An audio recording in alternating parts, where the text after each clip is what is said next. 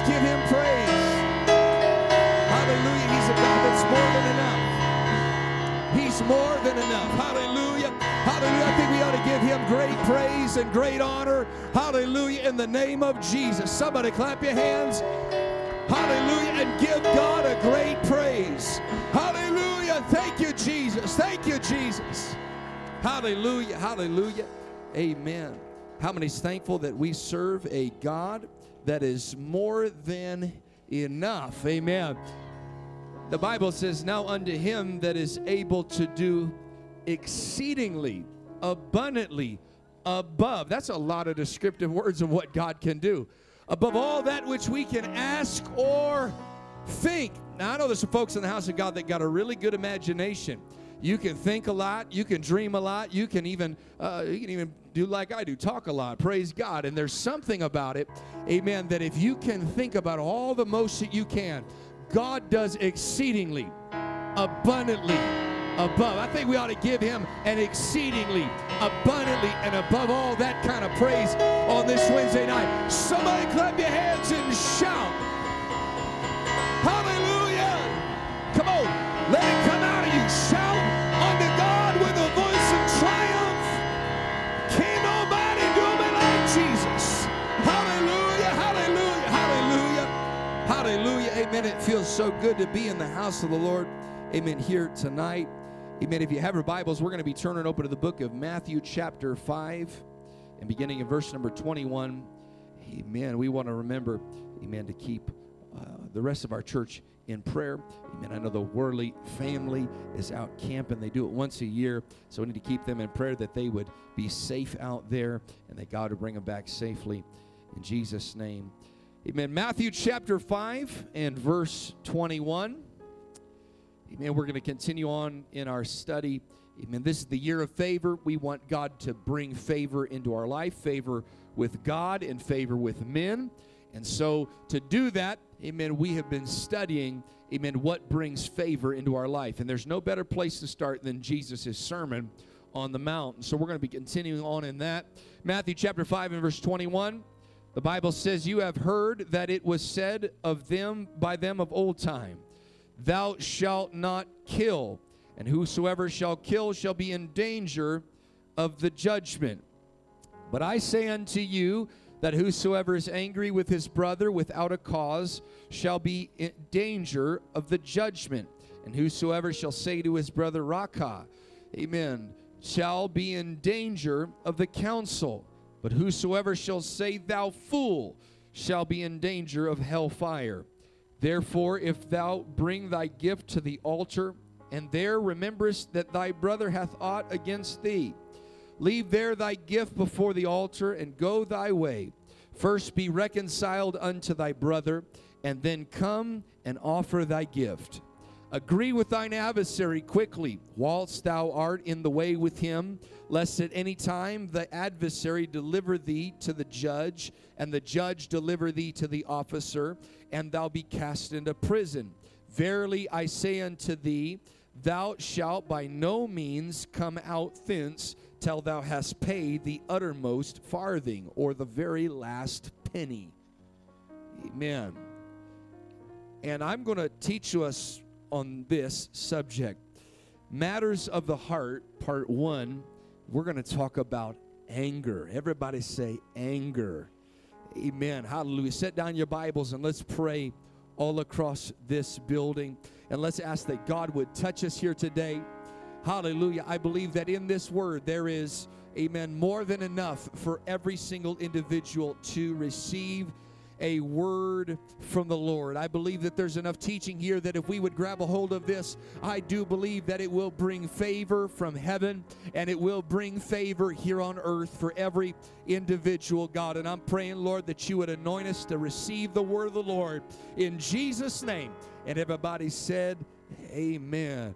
Amen. Snarl at your neighbor and tell him anger. Hallelujah. And I don't actually mean it. I'm kidding. God bless you. You may be seated. Amen. There are some folks that have had a lot of practice with that. They've been snarling all week. And so, amen. We're going to be talking over the next several weeks. We're going to be talking about matters of the heart, because ultimately that's what Jesus is dealing with when it comes to Matthew chapter 5, 6, and 7. But But primarily in the rest of chapter 5, that's what he's dealing with, is some matters of the heart. And in our portions of Scripture, Jesus is really dealing with a motive. He's dealing with one of the motives that is central to all of our hearts, and that is the motive of anger. What words come to each of our minds when we think of the word anger? Maybe it's somebody being mean. Maybe it's somebody that's got too much aggression, somebody that's just mad. They're violent, they're destructive, they're bitter.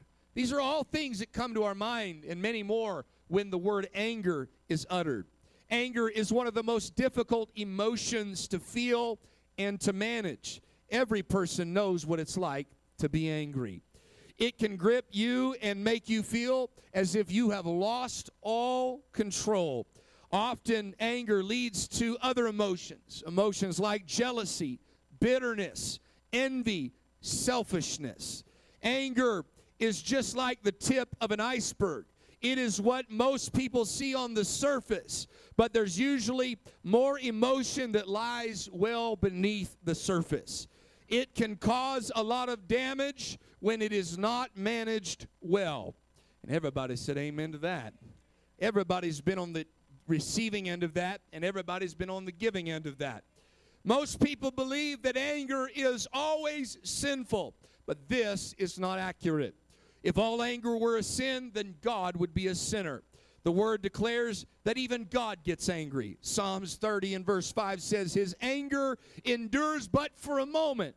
Amen. God gets angry. In fact, you'll find over and over again, the anger of the Lord was kindled against. The anger of the Lord was kindled against.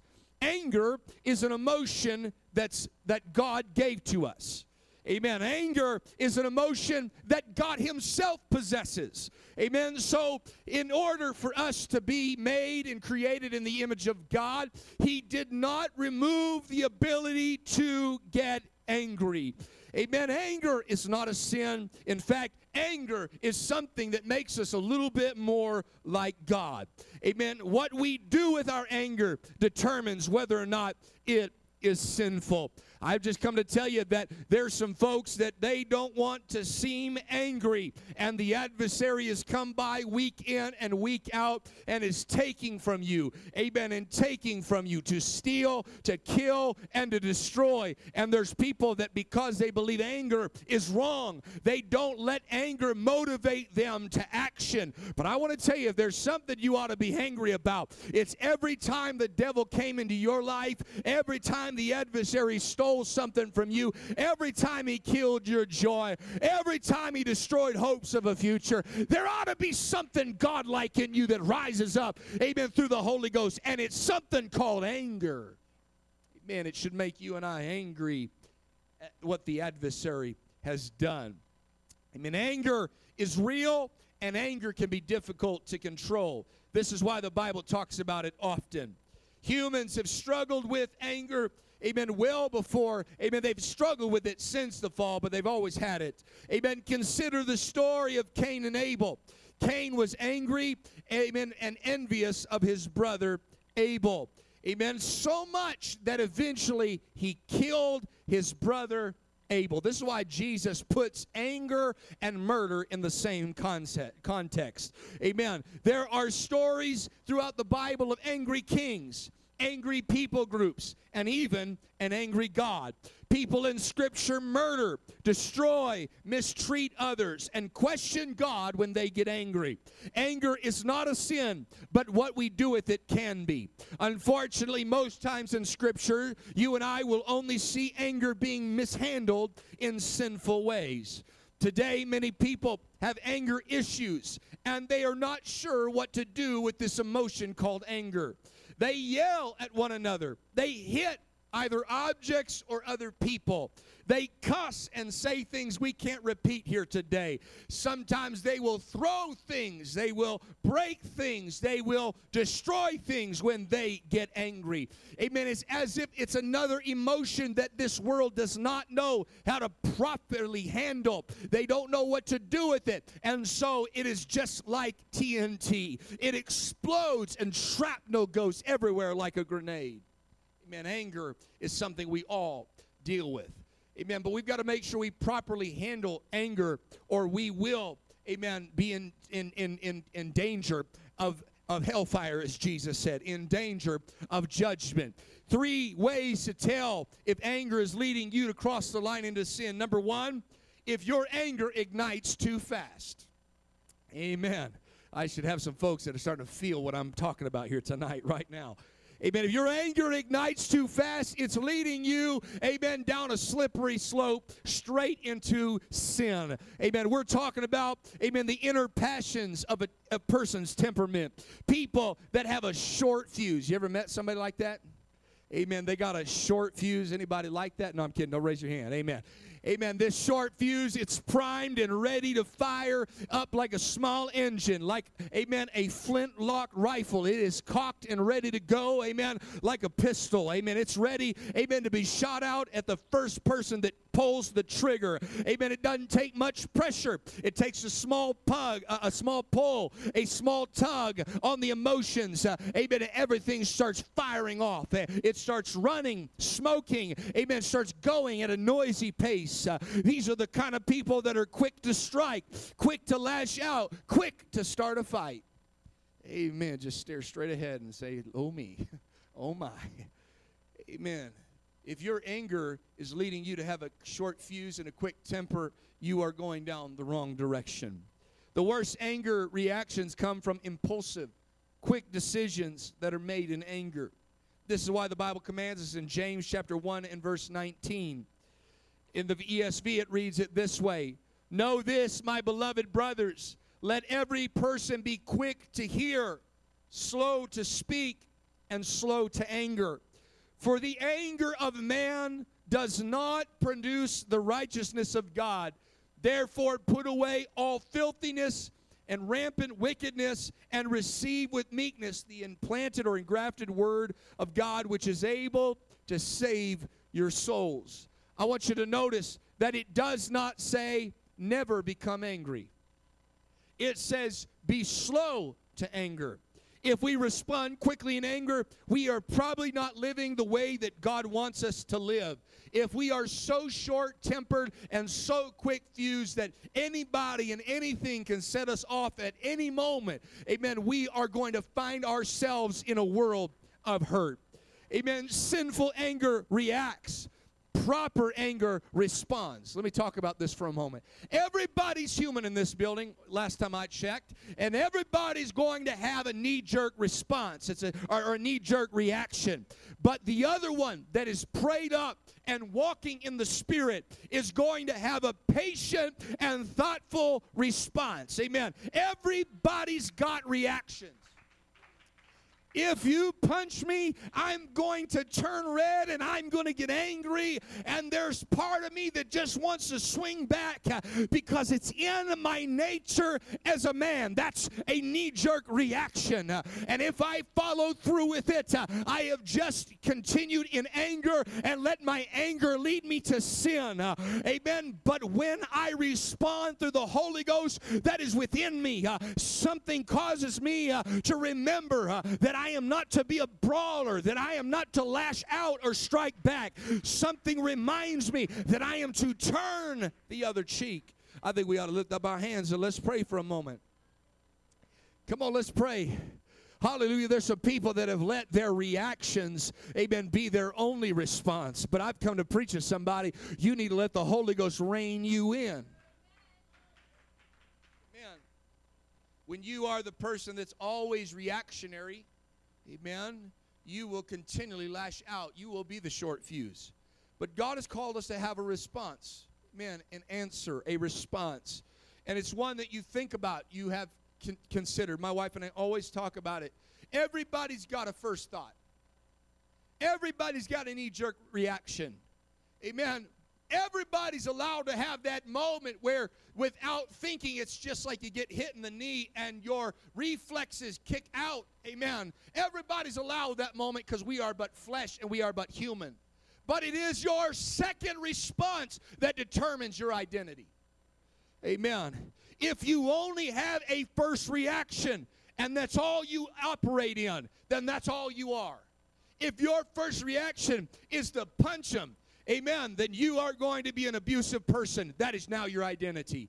But if your first reaction is, I want to swing back, but your response time slows you down and says, hold on, let's think about this. I want to tell you, you become a patient individual. You have become a long-suffering individual. That is now your identity. But there are too many people that have allowed themselves to stay only in their reactionary. And the Bible says they are blown about by every wind of doctrine. These are the people that every time they feel angry, they just fly off the handle. They just shoot at the first person. Amen. You ever met somebody like that? They always seem like they're on edge. Amen. They always look like they've been chewing on granite. Amen. They're just ready to. They just got a snarl on their face and in their heart. Amen. They're always looking to quickly react.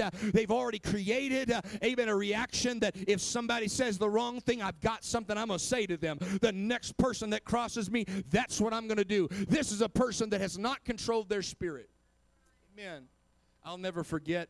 And I'm embarrassed even telling this story, but hopefully it helps somebody. I'll never forget, amen, that when I was 18 years old, I had just bought myself a newer car. Amen. I was proud of it. I worked hard. Amen. I was 19 years old. I'm sorry. I worked hard for it. I did everything. And I was taking the pastor's son with me, and he was only a couple years younger than me. And you know, he had a way of getting under your skin. Amen.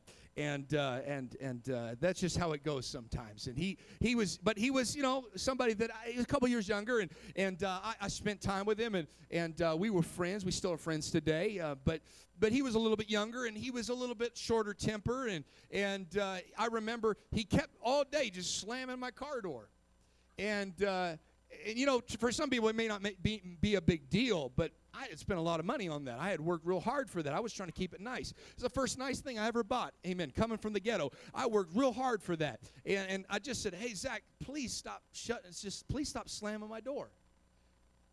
And without him knowing, I had already determined if he does it one more time, I'm going to teach him a lesson.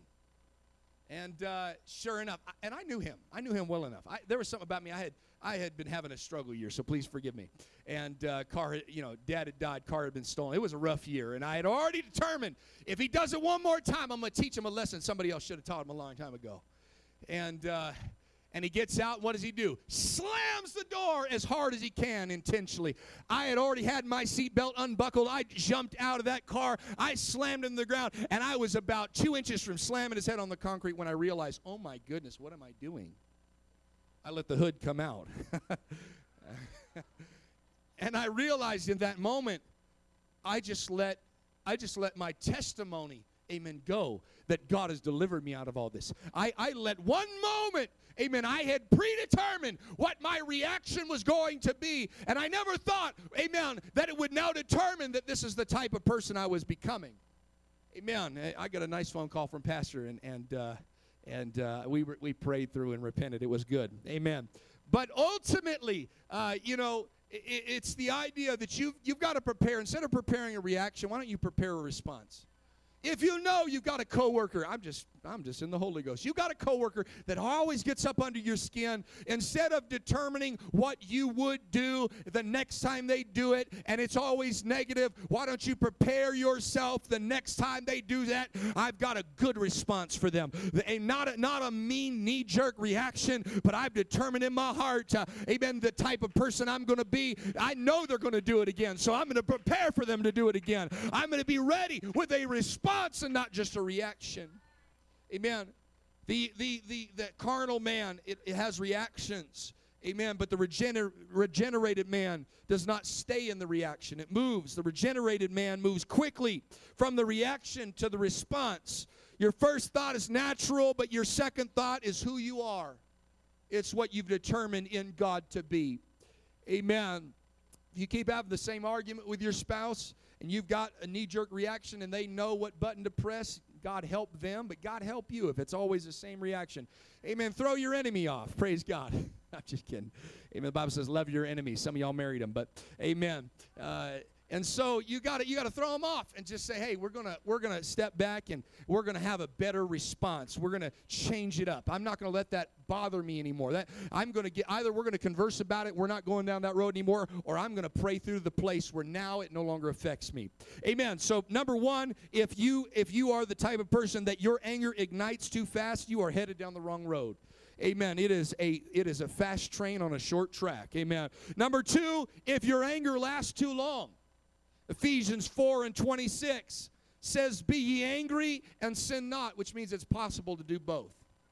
It is possible for you to be angry, but it's also possible for you to sin not. The Bible says, let not the sun go down upon your wrath. That's a time frame, folks. That's a time limit. Neither give place to the devil. How do you give place to the devil? If you let your anger keep on going. Even God himself, the Bible says, his anger endures for a moment. If God puts a time limit on his anger, don't you think you and I should? This is how the devil's got a foothold in so many people's life, because they've got no expiration date on their anger. They've got no expiration date on their bitterness. They've got no expiration date on the things that they're angry about. Amen. Let him that steals steal no more, but rather let him labor, working with his hands the thing which is good. Amen. That he may give to him that is in need. Let no corrupt communication proceed out of your mouth, but that which is good to the use of edifying, that it may minister grace unto the hearers. And grieve not. Do you know when you get angry and you hold on to it, you can grieve the Holy Spirit of God? Do you know when you don't let go of things, it affects your communication? It makes your communication corrupt. Amen. It no longer has grace coming out. It has bitterness spewing out.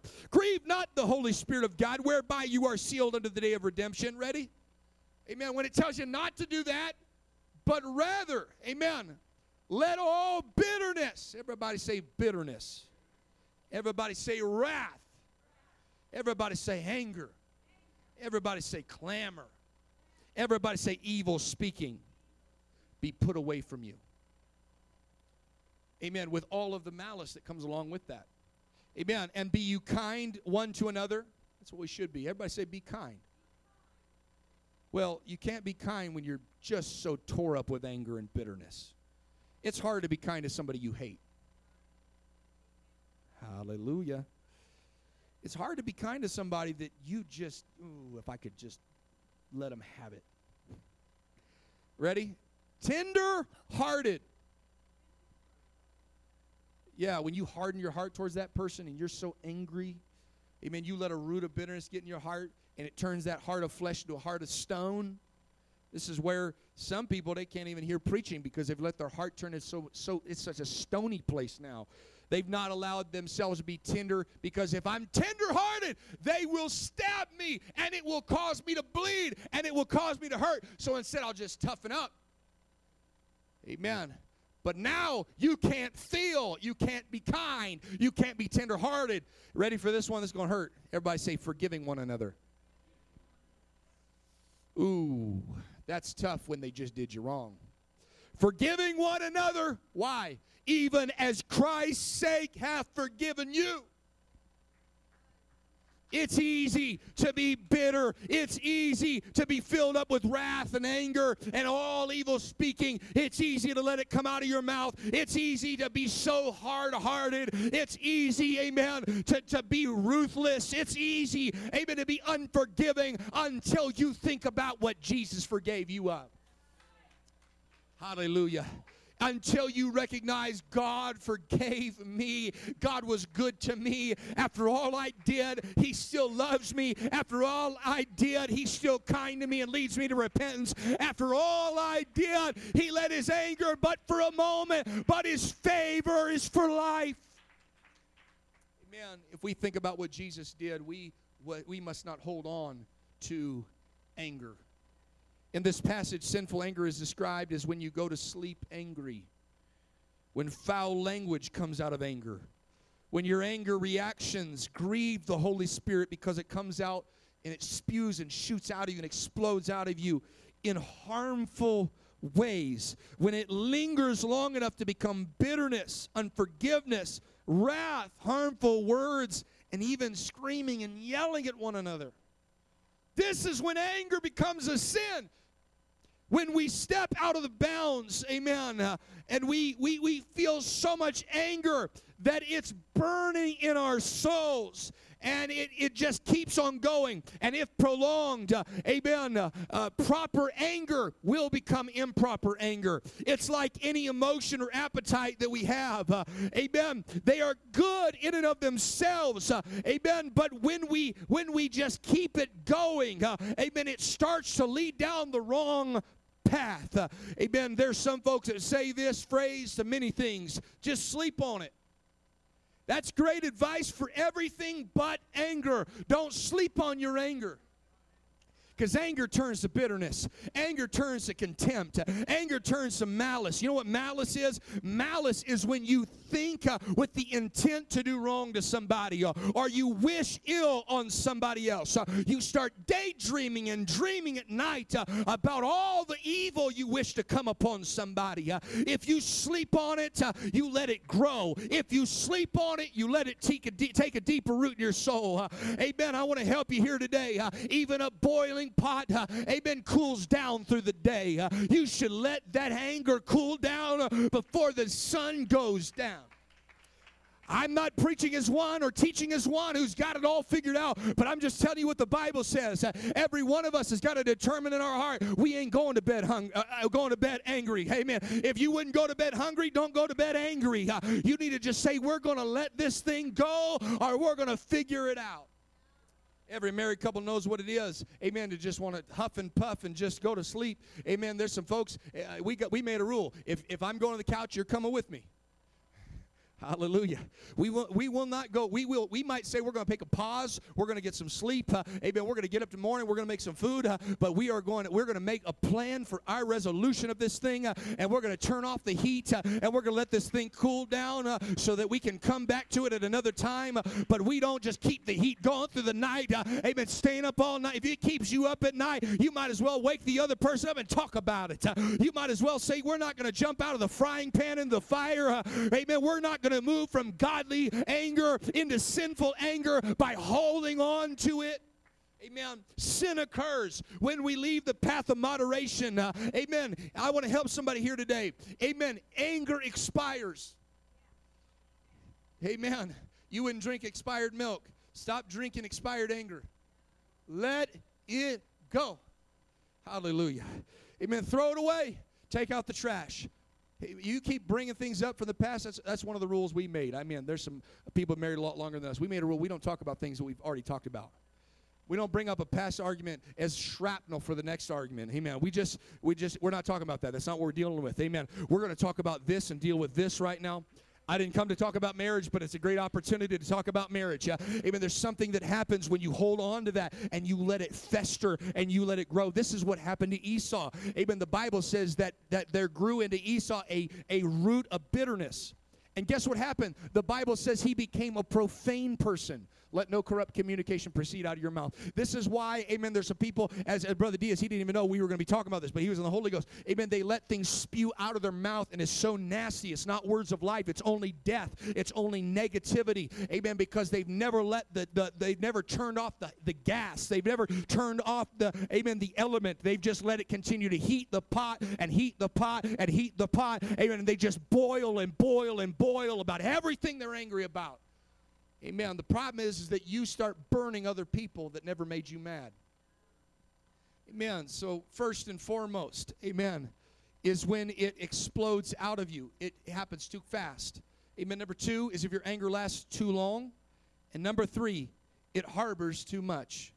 This is the sin that improper anger occurs when a person harbors ill will of desire for revenge. I've talked about it a little bit. This is when anger moves from thought to intent. That's why the Bible says the Word of God is able to discern the thoughts and intents of the heart. There's a big difference. You and I can't always determine what's a thought and what's an intent, but God can. His Word can.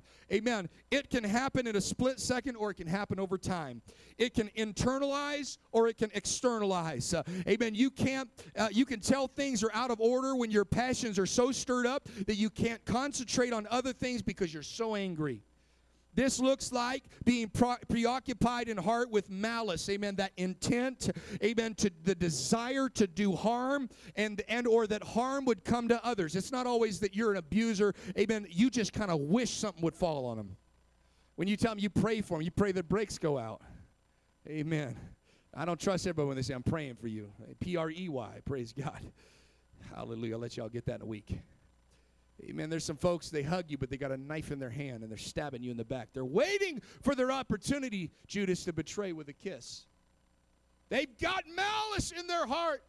They're looking, they're desiring. Maybe they won't do the harm to you, but they sure don't hope the best for you. In fact, they are praying for the worst to happen to you. God, let them lose their job. You know what's interesting, though, is the people that have wronged you, they move on, and the truth is that nothing really happens to them. But you keep boiling and boiling and boiling, and then you run out of water, and you're always dry. And now you can't move forward, and God help you. Amen. But you got to just say, okay, I'm harboring too much of this. Amen. It's when, amen, this is because of the wrongs that have been committed against us that we harbor this malice and this desire for things to go wrong for other people. That's why the Bible says we are to love our enemies. We'll talk about that down the road. Love our enemies. Pray for those which despitefully use you. This is not your human reaction. This is your Christian response. Amen. It's not easy. It's not easy. I've had to pray for people, and not the mean way, but I've had to pray for people that have just done me wrong. Amen. But you know why I prayed for them? Amen. The Bible says God turned the captivity of Job when he prayed for his friends. Some friends they would say, it's probably your fault you're in the mess you're in. All they did was make his misery worse. Amen. Misery didn't have company. They just made sure it was worse. And yet Job was going through it, and he was probably angry at his friends. But the moment he said, I'm not stewing on this any longer, I'm going to pray for them, the Bible says God turned the captivity of Job. It didn't take but a moment, and the Bible says he got double for his trouble. Hey, hallelujah. I'm just telling somebody how to be favored and how to be blessed. You want double for your trouble? Pray for those that have hurt you. Pray for those that have stabbed you. Pray for those. Come on, somebody. This is a recipe that works. Amen. I've always seen that anytime I'm ready to go to the next level, amen, God will often let somebody offend me and see how I handle it. And every time I've got the decision to make, amen. Sometimes they've committed wrongs against us, but let's talk about this for a moment for the people that have a really good imagination. Perceived wrongs. You just perceived that somebody meant something a way, and they didn't actually mean it a certain way. And you are too scared, or cowardly, I should say, to have a conversation with them to find out whether or not they really meant it the way you think they meant it. Hallelujah.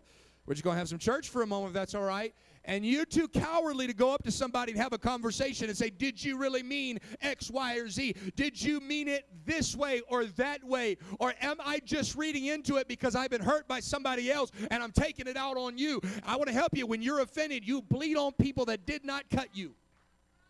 You got to go to the hospital and get stitched up, get bandaged up, so you stop bleeding, because if not only are you going to make everybody else dirty with the blood you're spraying out, but you're going to bleed to death, and it's going to be the death of your Christianity.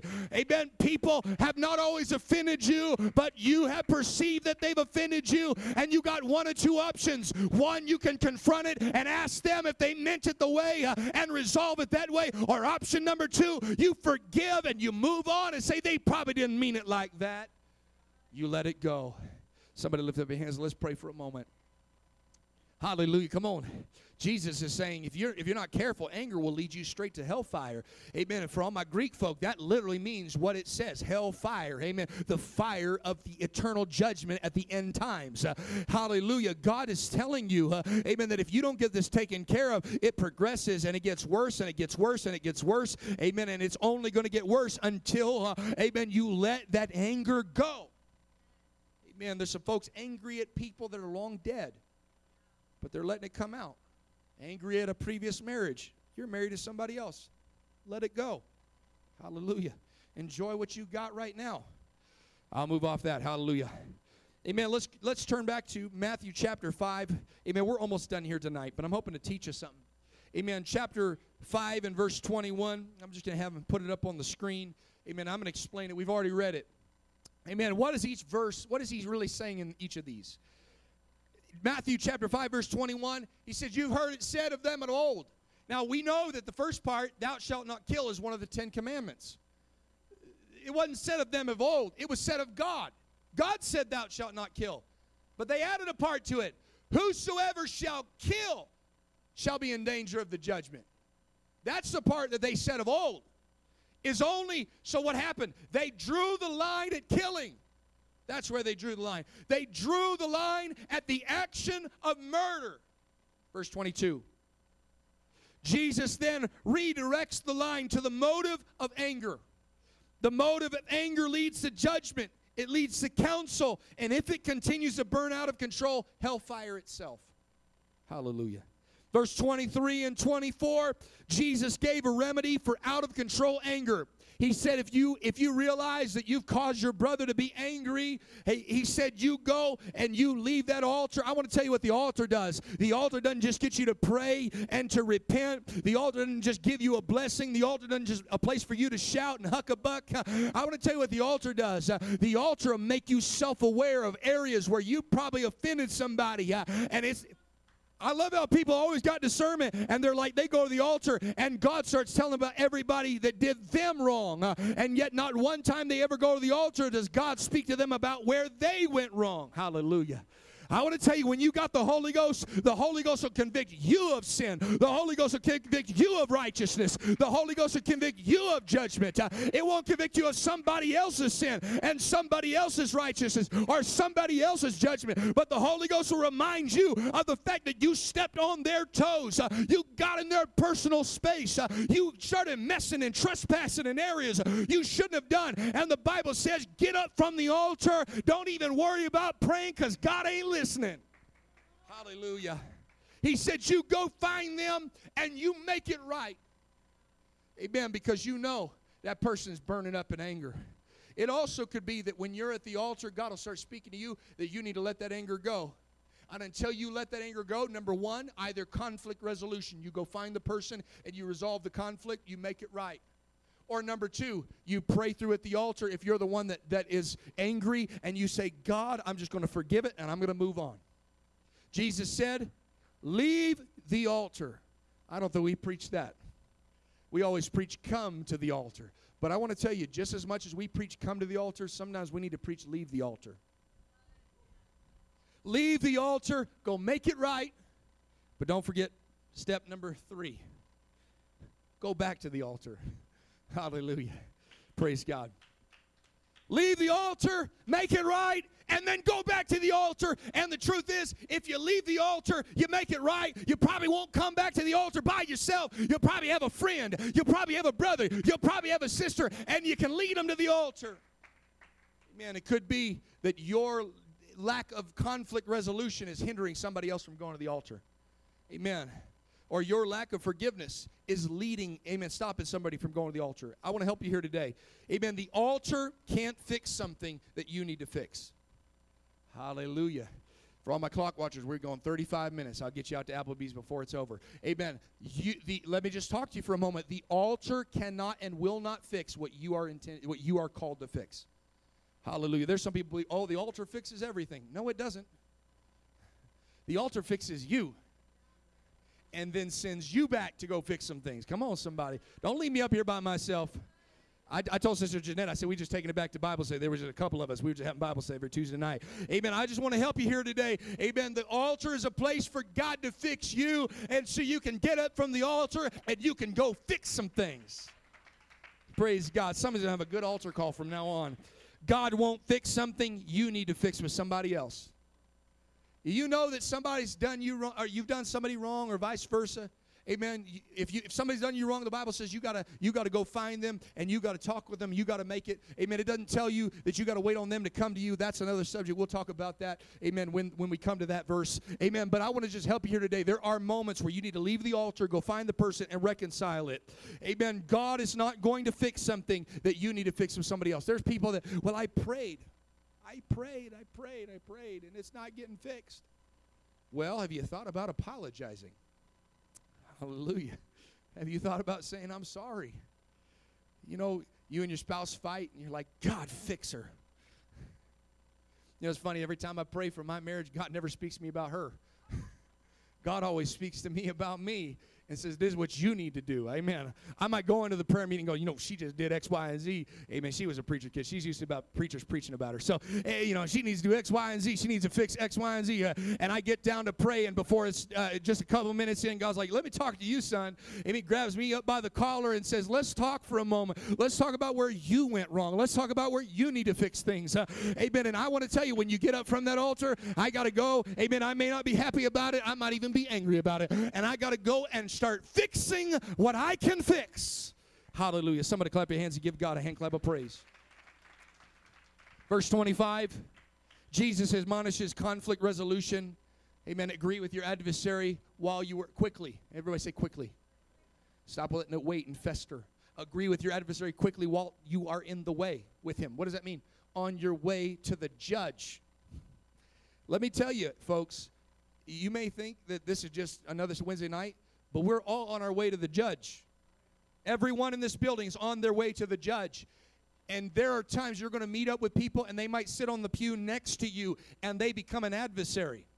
Hallelujah. We don't want adversaries in the church. Amen. We always say the adversary is the devil, but sometimes we become adversarial to one another. And the Bible declares, while you are in your way and on your way to the judge, he said, agree with them quickly. What is he saying? Jesus is saying that there is a remedy. He is admonishing conflict resolution before the repercussions of anger are beyond repair. He said agree. Here's another word for you. Work it out.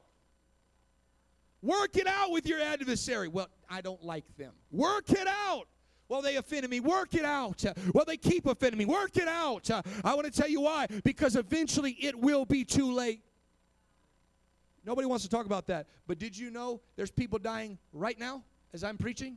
And none of us know our appointment. The Bible says it's appointed unto man once to die. After that, the judgment. Everybody's on their way to the judgment. And I would hate, amen, to come to a Wednesday night or come to a service or come to a fellowship or come to something, amen, and somebody offends me and I let anger burn so hot in me, amen, that all of a sudden I don't make it right. We don't fix it. We don't get and work it out. And I die and I make it to the judge. And it's too late to make it right. Apologize if you need to. Repent if you need to. Create a plan for restoration if you need to. Whatever it takes to stop anger from landing you in the proverbial prison, do it. Verse 26, because he'll deliver you to the judge, and the judge will deliver you to the officer. And I want you to see the progression. Somebody that has let their anger come out as an explosion, as like a bullet from a gun, and now they cast you into prison. That's what happens when we let our anger run wild. If we don't resolve our anger, it leads to the proverbial and sometimes literal prison. There's some people that have, because of their anger, ended up in actual prison. And if we don't resolve the issues before it's too late, there is no early parole. There is no appeals court. You cannot say, I'd like to get out early. He said, you will not get out until you have paid the very last penny. In other words, you pay full price for your anger.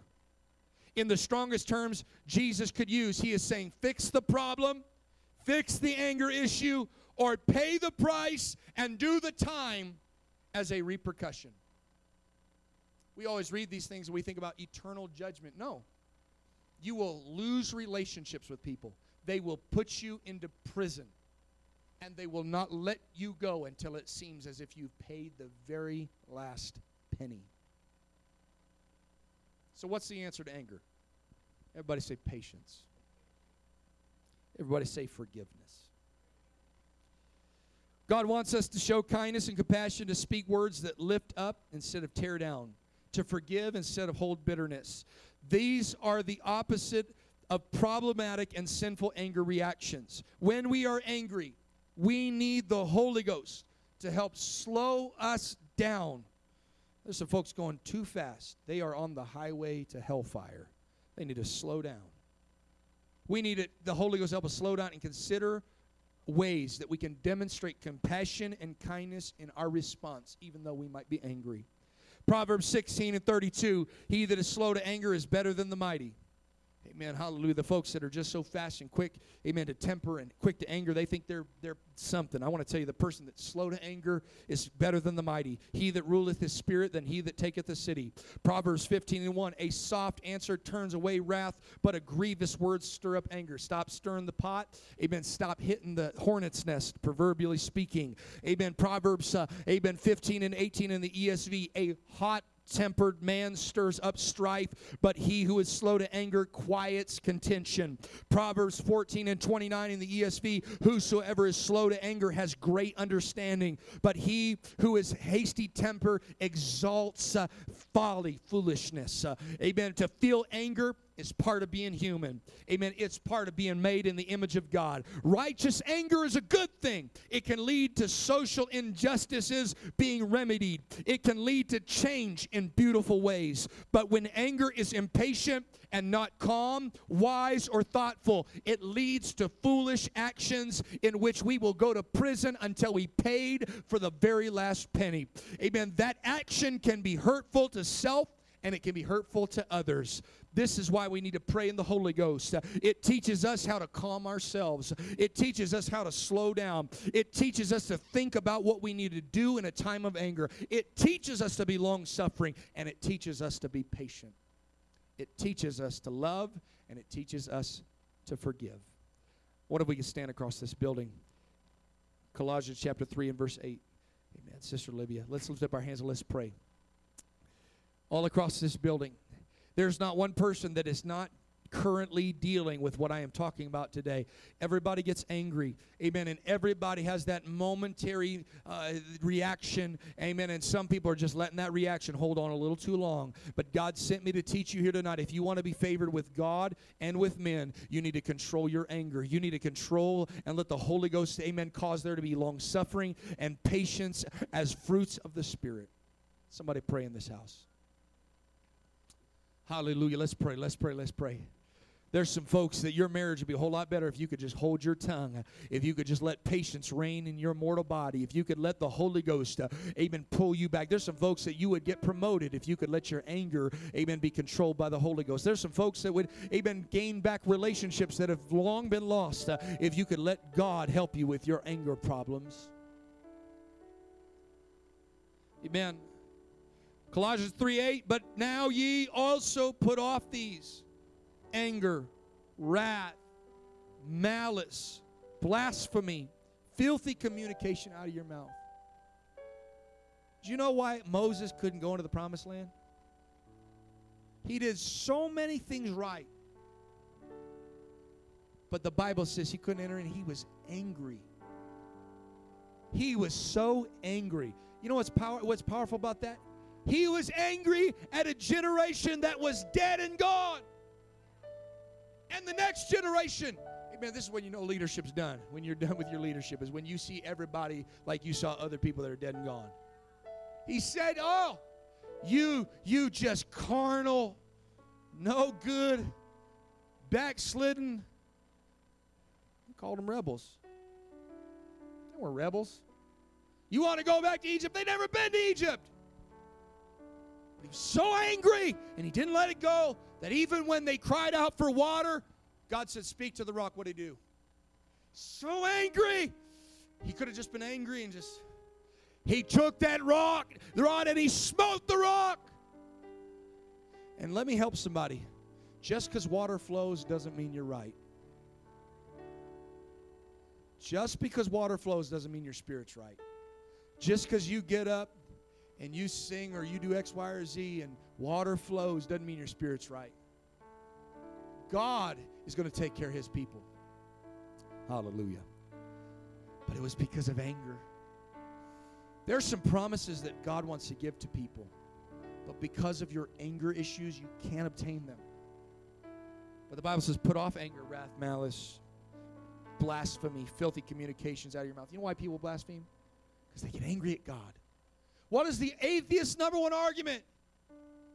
If there was a God and he's so loving, why does X, Y, or Z happen? They're angry about all the negative things that happen in the world, and what do? They blaspheme. They take it out on God. They don't let go anger. Colossians 3:12, just a couple verses after that. What are we supposed to do instead? after we put off. Because we're so quick to tell people to repent, put things off, get rid of things. But what are we to put on? Put on, therefore, as the elect of God, holy. Everybody say holy. And beloved. Bowels of mercy. Something out of... When somebody makes you angry, at the beginning, your reaction is you want to punch them back, but eventually there should be something called compassion and pity that comes from you. Kindness, humbleness of mind, meekness, long-suffering, forbearing one another, and forgiving one another. If any man have a quarrel against any, even as Christ forgave you, so do also ye.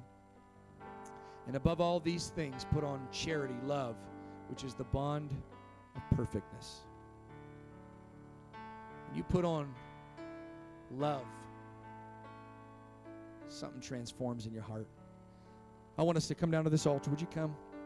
We're going to pray. This is an opportunity to say, God, I pray, Lord, that you would develop me in my patience. God, that you would help me to put on holiness. That you would help me to put on bowels of mercy. God, that you would help me to put on kindness. I know I got angry. I know I was frustrated. That happens to everybody. But God, instead of letting it come out of me, God, help me to be slow to anger, God. Lord, I pray, God, help me to have humbleness of mind, to not think greater of myself than I ought, so I don't always get offended by everybody because I think that I'm so great.